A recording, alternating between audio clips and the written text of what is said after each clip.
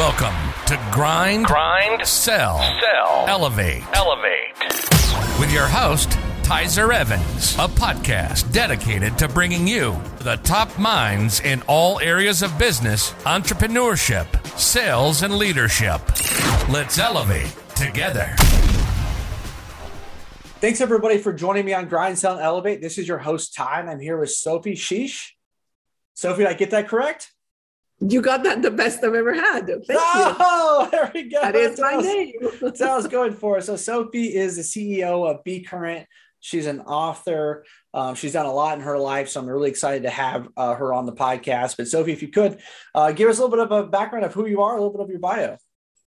I'm from France. I escaped as fast as my legs could run when in my early 20s. I've been an entrepreneur. I guess there are stories that I was 6 years old and I was gifted 2 pencils and I sold them for 4 and 6 and 8. And I was selling pencils out of the sandbox pretty quickly. And, I think it's in my blood. There's always the question of, do you come with that or do you develop that? I think I came with it, certainly. And I worked once in my entire career for someone who gave me a check as a salary. Everything else was, me putting together deals, partnerships and things and new companies and all of that. So is that a good start of a sure bio? It's a great start. Well, I'm intrigued. What was the one thing you did for somebody else and how did that go, or how long was it? It was a psychologist who helped me and people to stop smoking. I used to smoke 3 packs a day. Sure. Well, you're from France. We'll give you some There's grace. No photos. My brother and I were looking. There's no photos of me between like 13 and 23 when I stopped. Literally every photo, every photo, I have a cigarette in my mouth. So the guy I worked with, Patrick, had created this whole really smart 8-week program. And then you study your cigarettes and, you make it when you're calm, you smoke. When you're excited, you smoke. When you're hungry, you smoke. When you're not hungry, you smoke. So and so it was the whole psychological approach. It was actually the beginning of my journey as a psychologist, which I became in the midst of all this. But that was the one job. And my job was to stick stamps on envelopes so I can send a mailing. And I started putting the stamps upside down very quickly. And the guy who I was working for, who loved me very dearly, dear friend, he was like, I think this is not a good job for you. This is too much detail. This is not a good job for you. So that was my one time. No, I love it. And I know that you had a lot of success with, the Shape House and you've been well-known in the LA space for a lot of years.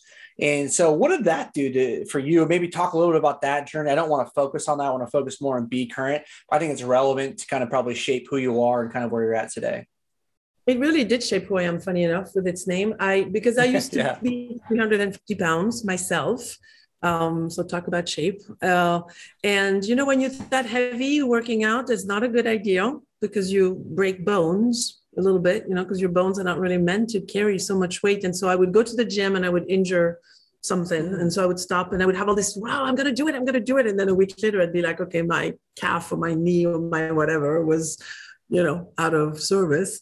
And so Shape House I discovered this methodology. You could lay down and sweat a lot, like you would be drenched in, 50 minutes of this bed infrared. And I did it 10 years ago and we grew to 12 locations and celebrities like LA, obviously, that's the scene. The Kardashians actually very kindly, they came at the beginning and basically got us on the map. And after that, it was just one store after the other. And it was pretty cool, to have an idea. And I would have dinners with people before I created the first spa, the first Shape House. And I would describe, you lay in the bed and you watch TV and someone brings you an orange. What? Like, you think people are going to sweat? And people really tried. I mean, that's maybe one message to people that have ideas that are off the reservation a little bit. It's like, don't let people, listen to advice and take it on, okay, yes, this was a good idea. This is okay. I'll watch for that. But don't, it's like there really is something to a new idea causes people to, to resist because they're not following their guts often, right? And people will I always what have you done that your advice is helpful to me? Because if you has been in the same job from 9 to 5 for 40 years, not that I don't think it's great. I love it for you, but you don't have great advice for someone who's an entrepreneur, because that's not what you're doing. So how do you stick to your guns without it being an idiot and, continuing to stick if it's not working too long either, but somehow in there, like, don't give up on your ideas that are different, because people will try to. And I totally agree and I relate. And I want to stick on this real fast before you continue about seeking advice. So if you're in this environment, or maybe you've got a set of friends or maybe some set of family members that are constantly just like, you're crazy, never going to work. Don't do it. It's a waste of money. It's a waste of time. What are you thinking? Right? Like all these things, right? Because they're coming from their own perspective. So yes. What would you tell somebody that like has this idea, like it's my calling, Sophie, like I need to do it. Like, how do you have them pivot away from their family and friends, but do it in a way that maybe doesn't offend anybody, or should they offend somebody? Who cares about, yes. Yeah, right. Like, that's my advice. Don't give a shit about offending people. I love that. That's how I roll. I love it. I don't know if you had a more tactful way of dealing with it. No. I mean, I think maybe it's an age thing. Maybe when I was younger, I cared more about what people thought, and that didn't turn out better than when I followed my instincts. I think my advice is spend some time with yourself. I think the culture we're in, the generation that young people are in right now, it's like the amount of input they have really makes it sound like what's interesting is not what's inside of them. Because you wake up in the morning and there you are, your phone, your thing, you're this, your Facebook, you're that, blah, blah, blah, blah. Like, you're all over the outside of yourself world. And I think people need to get back to a little bit of like, what's in here? Like, let's go for a walk somewhere. Let's go, the friend maybe with or your dog, just go for something that's brings you back in. Because when I would come out of these conversations where people would be like, it's a waste of money, it's a waste of time, blah, blah, blah, blah, like, the noise, I would be like, okay, was there anything valuable? Okay, yeah, that was interesting. Like, let's make sure I do memberships. That was a good idea. But other than that, now it's like just sort it out. Just like, is this a good advice? And I think if we take a second and we slow down, we know, I think, like, I feel like I know. The reason people don't know is because they haven't done the work to quiet their fear, quiet their critical mother, all of that stuff. And I would recommend doing inner work as the outer work is happening, because of course, yes, an idea, yes, multi-hours of a day, yes, all that. But at the end of the day, if you don't know who you are, you'll trip yourself. You'll sabotage, you'll let your fear, take you over. And that's not interesting. Like, fear is not, someone said to me the other day, I mean, I think it's written somewhere, maybe the Bible or something, but it said something like, you either in fear or you in love, meaning there's not much in between. So if you're in fear and left, right? Like I'd never heard it like that. And I thought it was very potent. Like, don't let you fear, because if you're fearing, you're not doing something that's going to serve or, make a difference for someone. Well, I like that, because if you're operating, so hypothetically, if you're operating from two different places, you're either operating from fear or operating for love.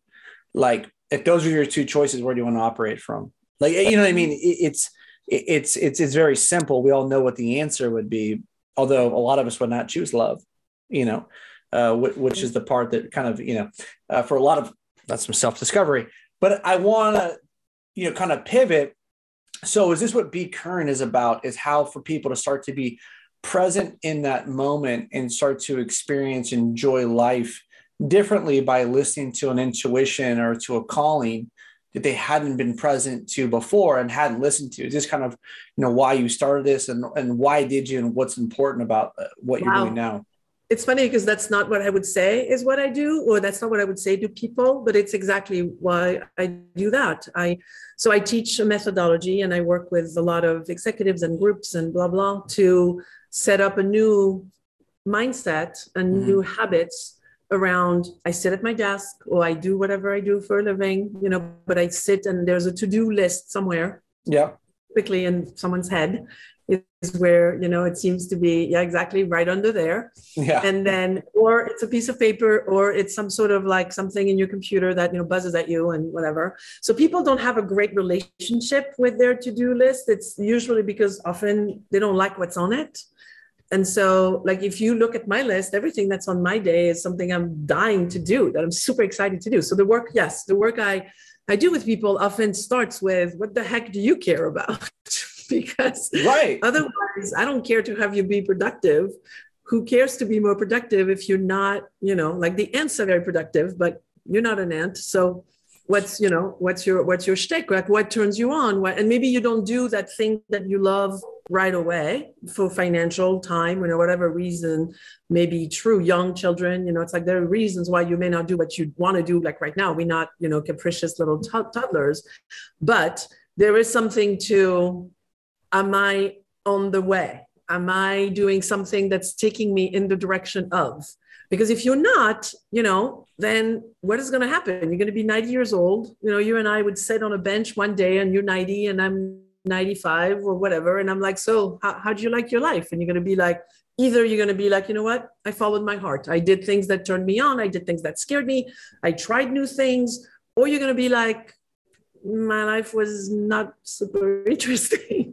Right. Which I feel like it's most people, right? It's funny because I'm not afraid of a lot, but that scares the shit out of me. Like the idea that I would be one day sitting somewhere and what I'd have to say was like, my relationship, like, I don't want my life to sound okay. Like that. It was okay.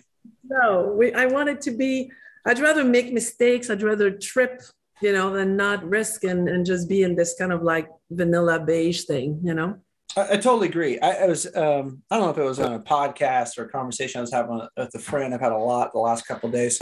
And we were talking about like, or maybe it just might've been me having a conversation with myself, which is also possible.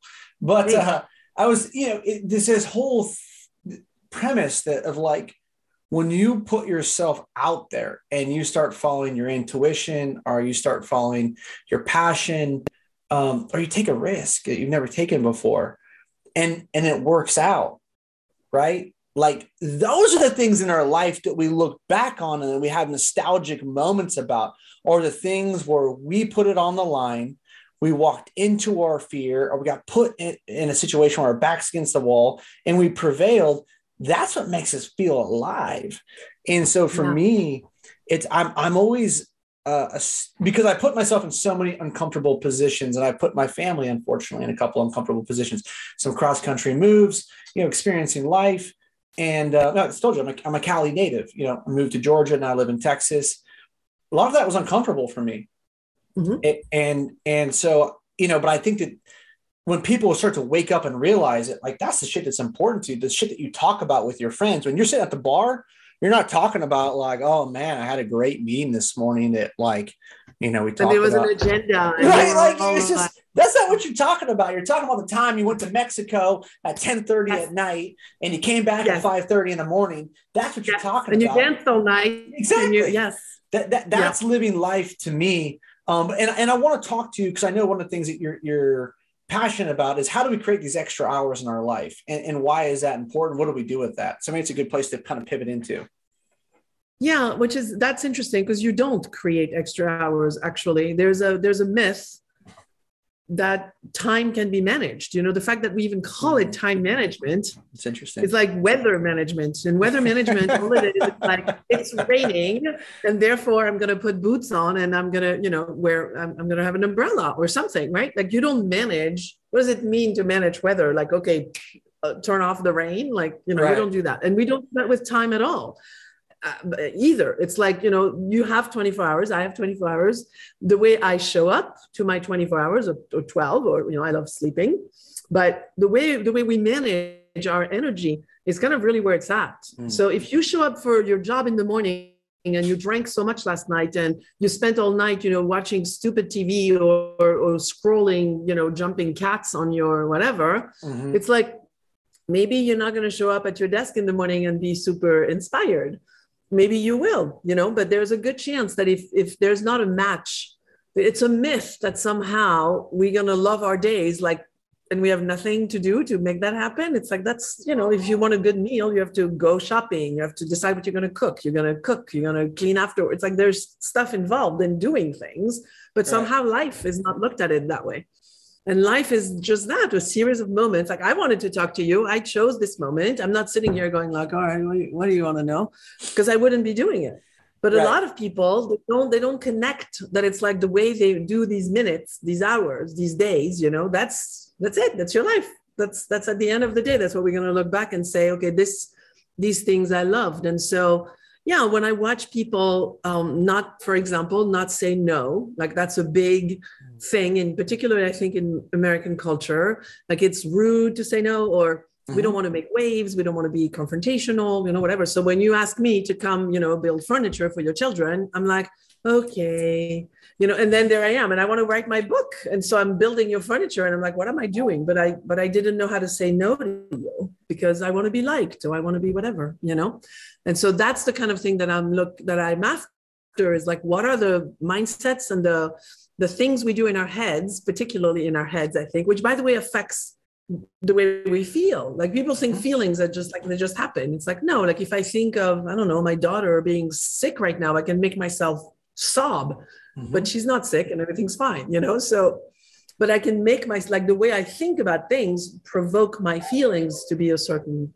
way. And again, people don't realize. And so they let this thing roll like it's completely, like you wouldn't let birds, make a nest on your head, but somehow we let our thoughts, make a nest inside our head, and it takes over, and you end up with, not having a life or a day that you loved. So I go after that. I agree. And I think a lot of that, and this is my perspective, is because people aren't intentional. Yeah. Because they haven't connected to themselves or a higher purpose, or they haven't sifted for meaning. They haven't explored their gifts.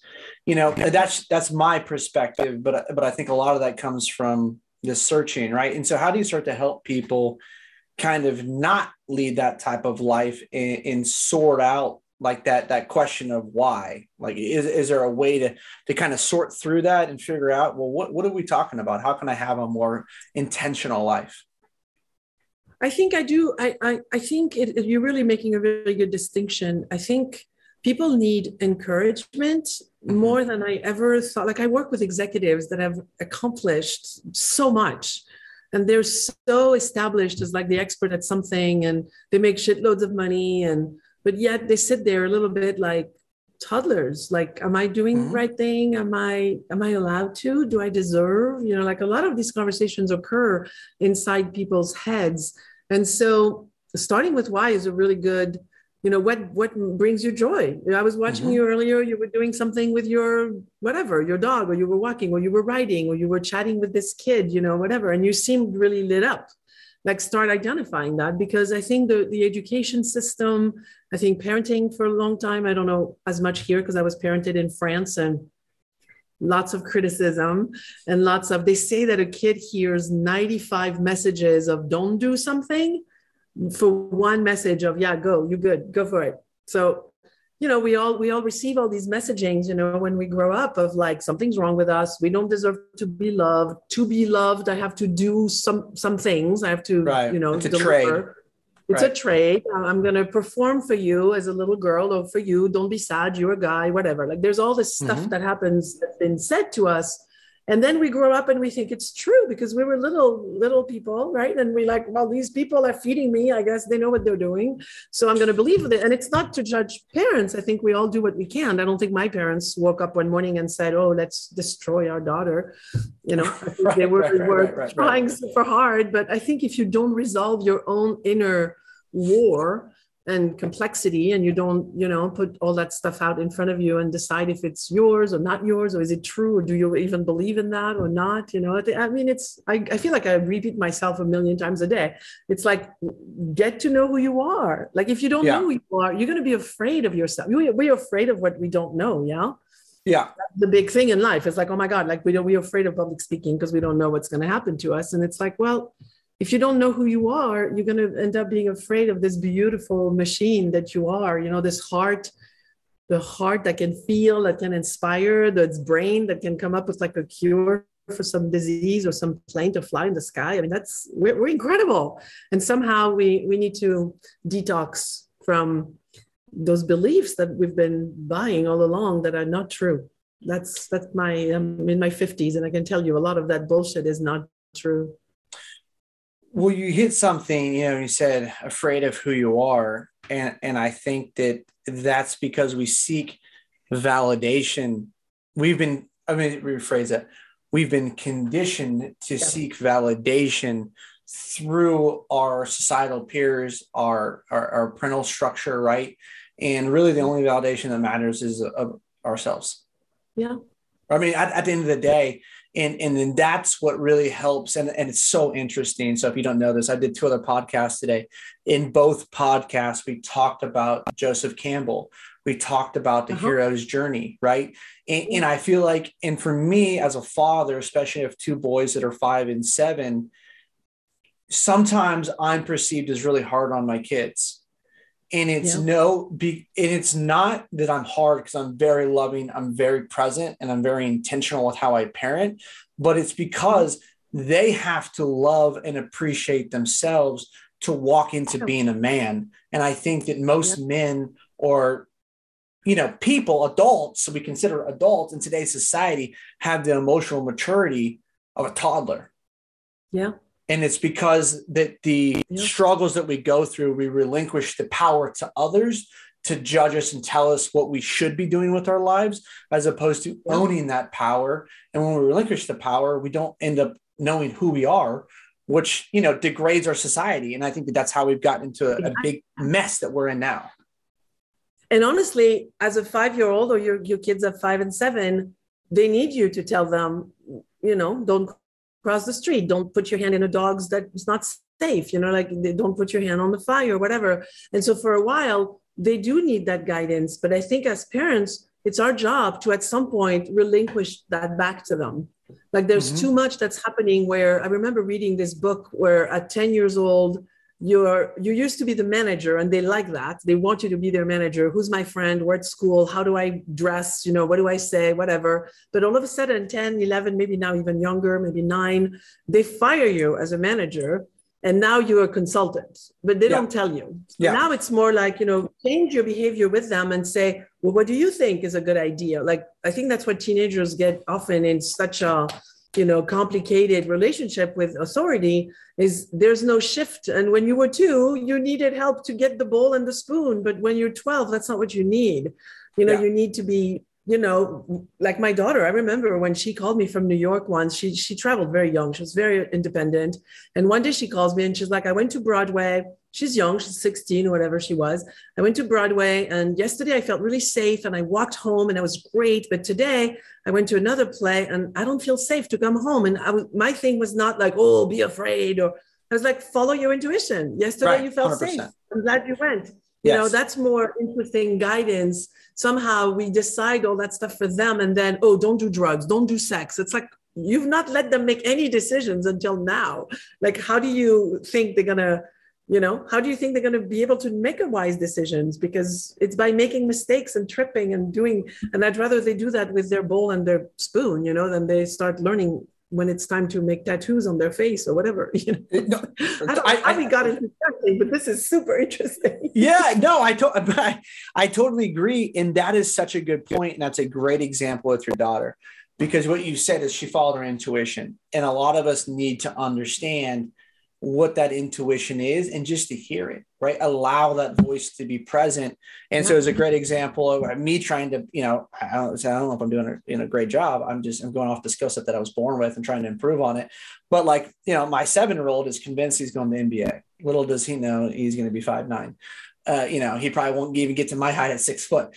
He's a tiny guy, but he's very talented at basketball. And so I encourage him to fulfill his dream.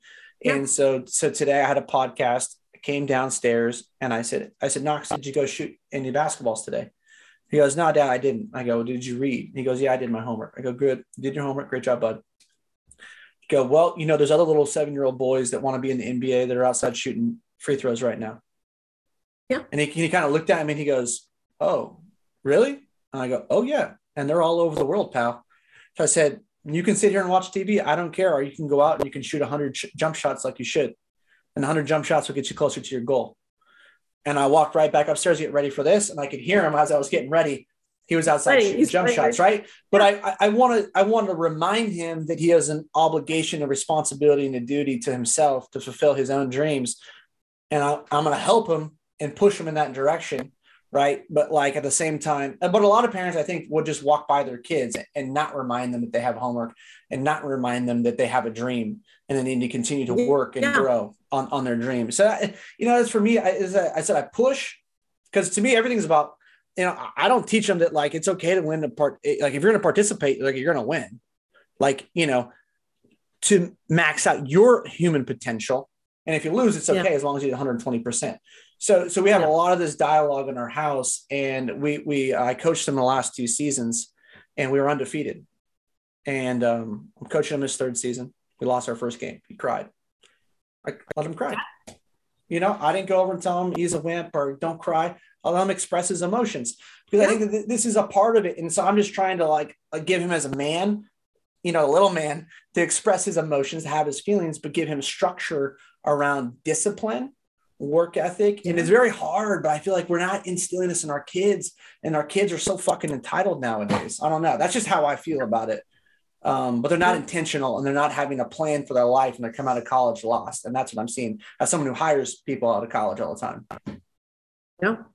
I mean, I think our society has gone far away from itself because it hasn't done the work. Before you would come home and you would read a book, and now you're not even home, you're already on your phone and doing things and writing music, which is great in some way. Like there is availability for these kids to express themselves creatively. But what happens when the grown-ups I tend to work with are very creative, I tend to work with people that have a lot of ideas and want to do a lot of stuff, and maybe they don't have a system, and it's very hard to deliver something if you don't have some sort of a structure. And I think what people love with the work I do with them is it has enough structure that it kind of gets you somewhere, but it doesn't have so much structure that when you in it, you feel like, well, like that thing is rigid. Like, it's rigid, and it's stopping you from your own, freedom or expression. And what's beautiful is that when you start putting, it's not that hard. It's like, it's a funny thing because it is deep work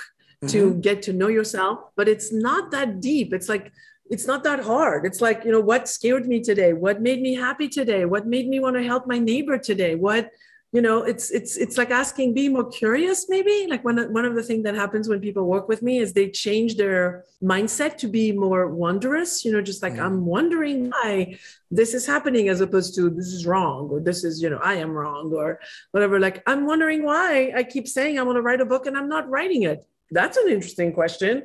Not, I'm an idiot and I've been saying that I want to write a book, for the past 10 years. It's like, that's not something that I don't think it's going to get you very far.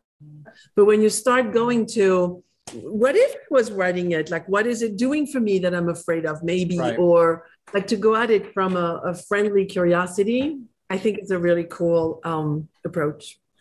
And I think that I 100% agree with you, because I think that a lot of us too, it's this delicate balance of having self-accountability, but also giving ourselves a lot of grace. And it's very hard, especially for people that are alphas and that are hard charging and that are driven, to give yourself the grace to fulfill a passion. Or to fail. And make mistakes. Right. It's so hard. I was coaching yesterday with someone who's like one of the best soccer players of all times, and he's like hard, like go, all day long.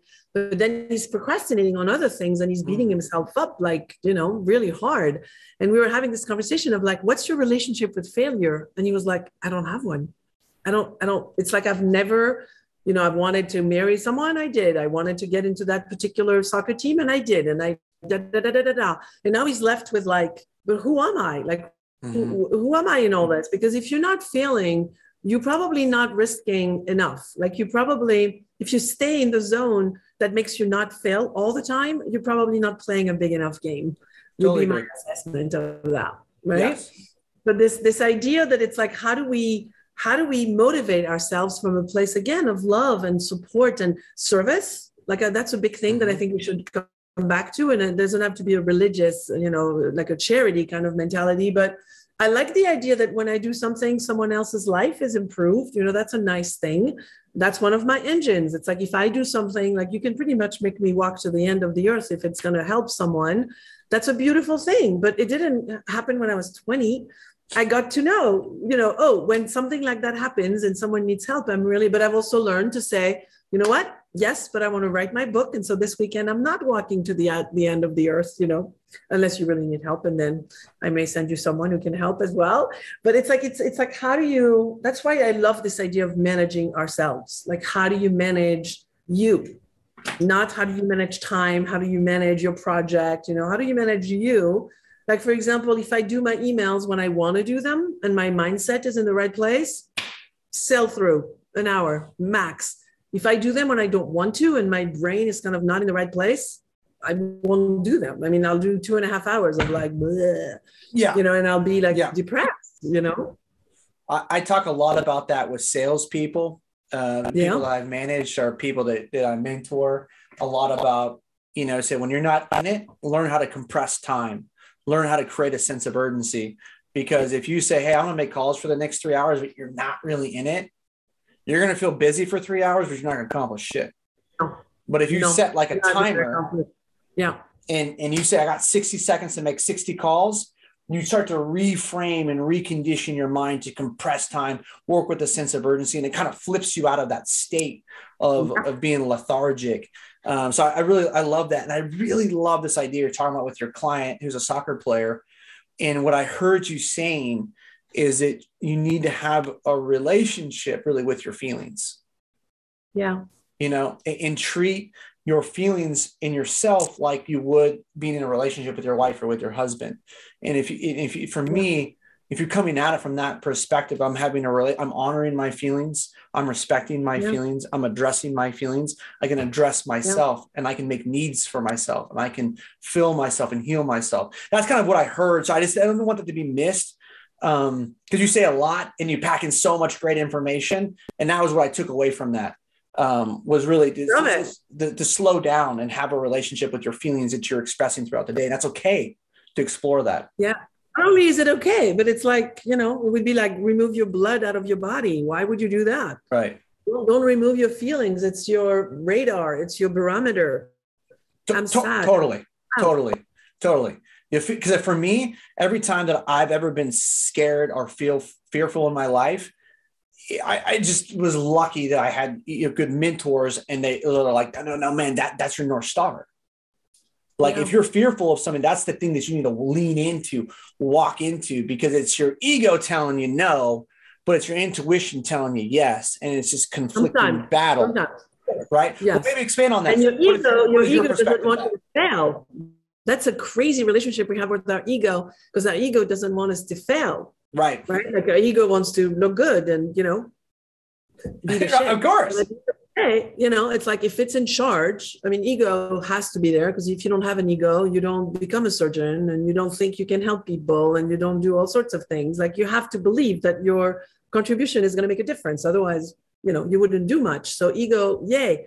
But if it's driving the car, if it's the engine that moves you, then ego is the worst of the masters. It's like the worst because it wants to avoid fear. It wants to avoid pain.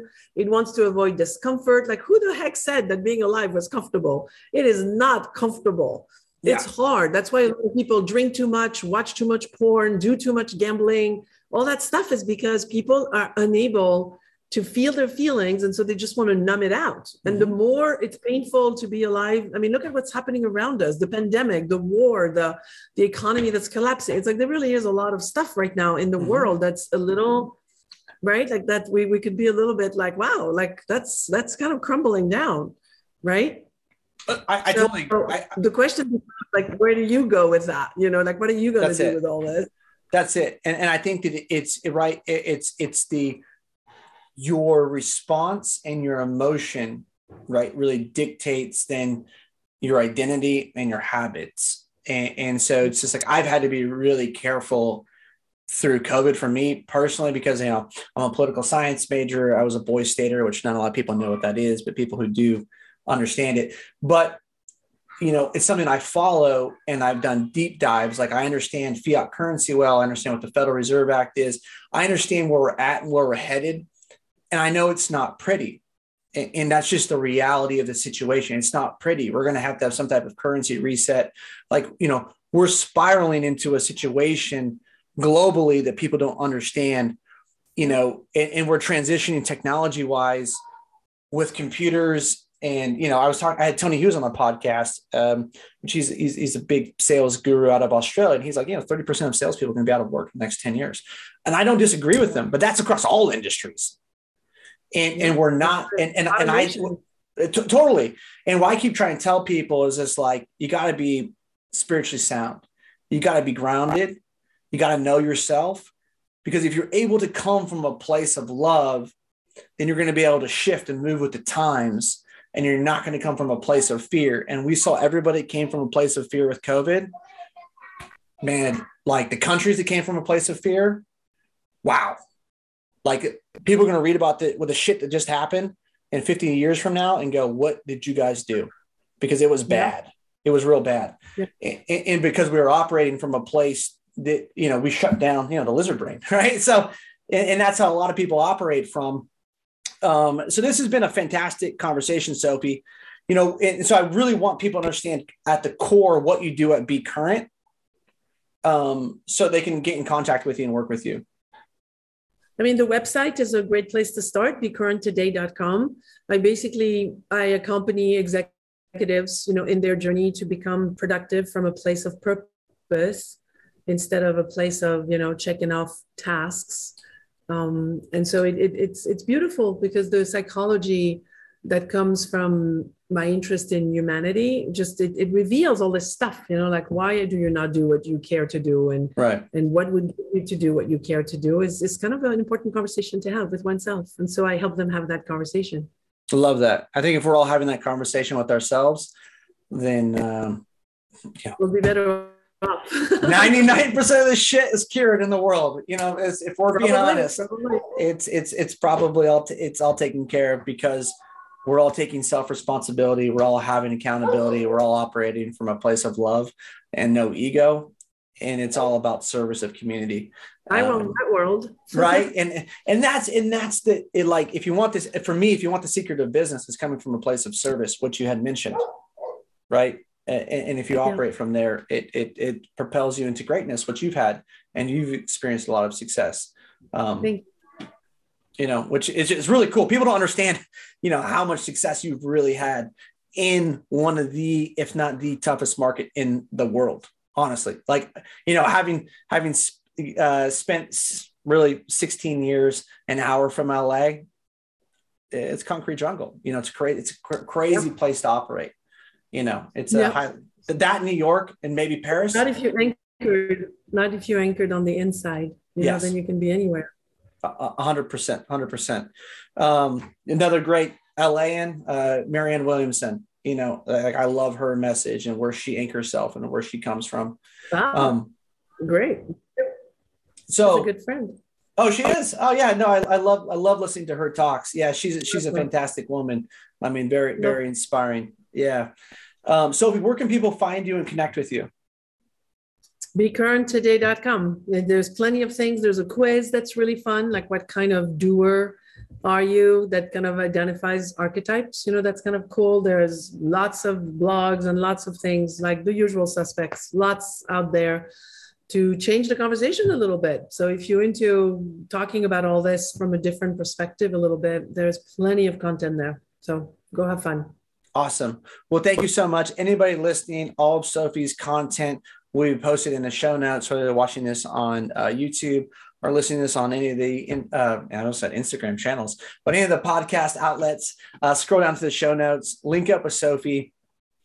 She has we didn't get into it as much as I wanted to, because there was so much great material. We just got into a great conversation, because she's like a can. We've been connected spirits somehow before.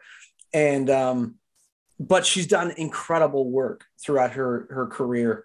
And so definitely connect with her. And she's got a great book, War and Piece of Cake, I would check out as well. You can find a lot of her content, as she mentioned, on her website, but go check it out. I really encourage it. Sophie, any advice or parting words? It's a really fun conversation.